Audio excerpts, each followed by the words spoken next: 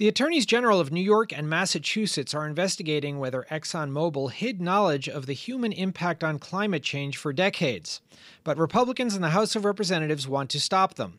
Last year, the House Committee on Science, Space, and Technology subpoenaed both New York Attorney General Eric Schneiderman and Massachusetts Attorney General Maura Healey, seeking detailed information about their investigations, and both Schneiderman and Healey ignored the subpoenas.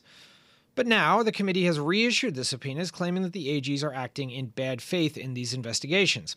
And Schneiderman and Healey show no signs of giving in. Here to talk to us about this federal-state legal fight is Jeff Kramer, a former federal and local prosecutor who is now a managing director at the Berkeley Research Group. Jeff, the federal government, Congress, has subpoena power. They can investigate a whole host of things. They can look at stuff all over the country. This is a science issue. It's the Committee on Science. Why are the attorney generals refusing to comply with subpoenas that Congress has issued? You're right. At first blush, it does seem like Congress is within their purview. The interesting thing here and the issue here is just scratching a little bit below the surface. I don't know if this is unprecedented, but certainly unusual for Congress to be looking not so much at the target of an investigation, here would be Exxon, but rather the prosecutors, the state prosecutors. And they're looking for everything. They're basically looking for the entire case file. They're looking for internal emails, other sorts of documentation. So that's very unusual. That was my question, Jeff, because it seems to me as if the attorneys general haven't even completed their investigation.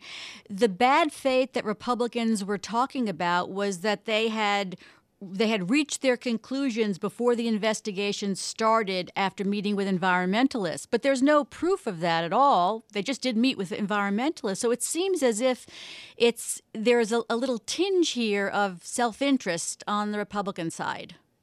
Oh, absolutely.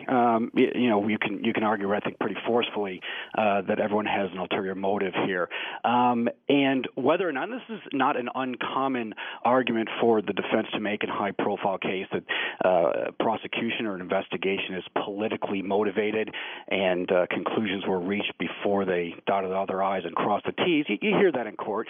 It usually fails because the evidence is what it is, and it's presented to a grand jury, and if it gets that far, it's presented to a jury at trial.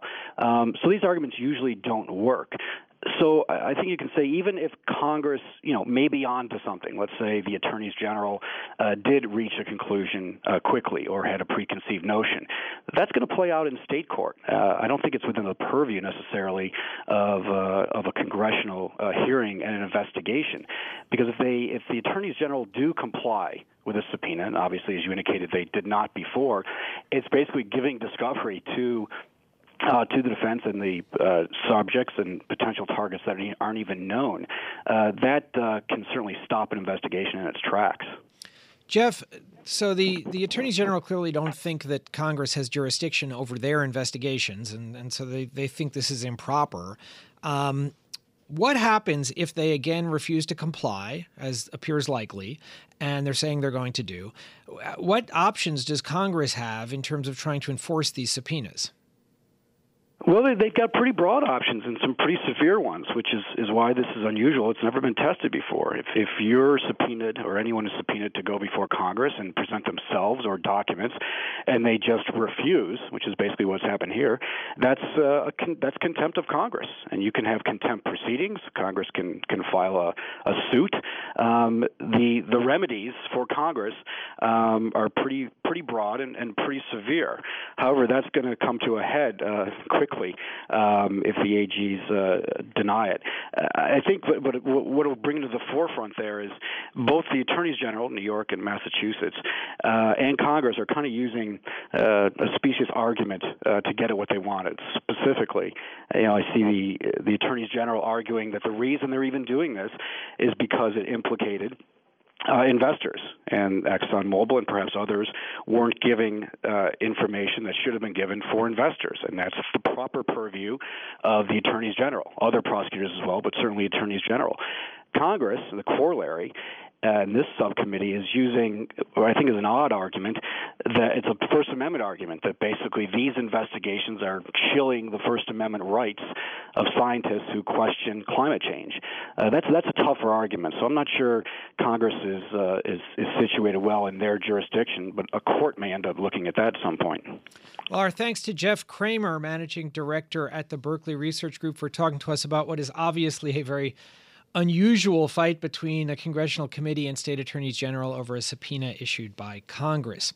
Coming up on Bloomberg Law, do parents have an obligation to pay their children's college tuition? Well, a lot of us would think they do. Maybe some of us would think they don't. But a lot of bankruptcy courts are looking to the issue because debtors are looking to get clawback payments from colleges where people declare bankruptcy after having paid their child's college tuition. What's happening in those cases? Coming up straight ahead on Bloomberg Law. This is Bloomberg.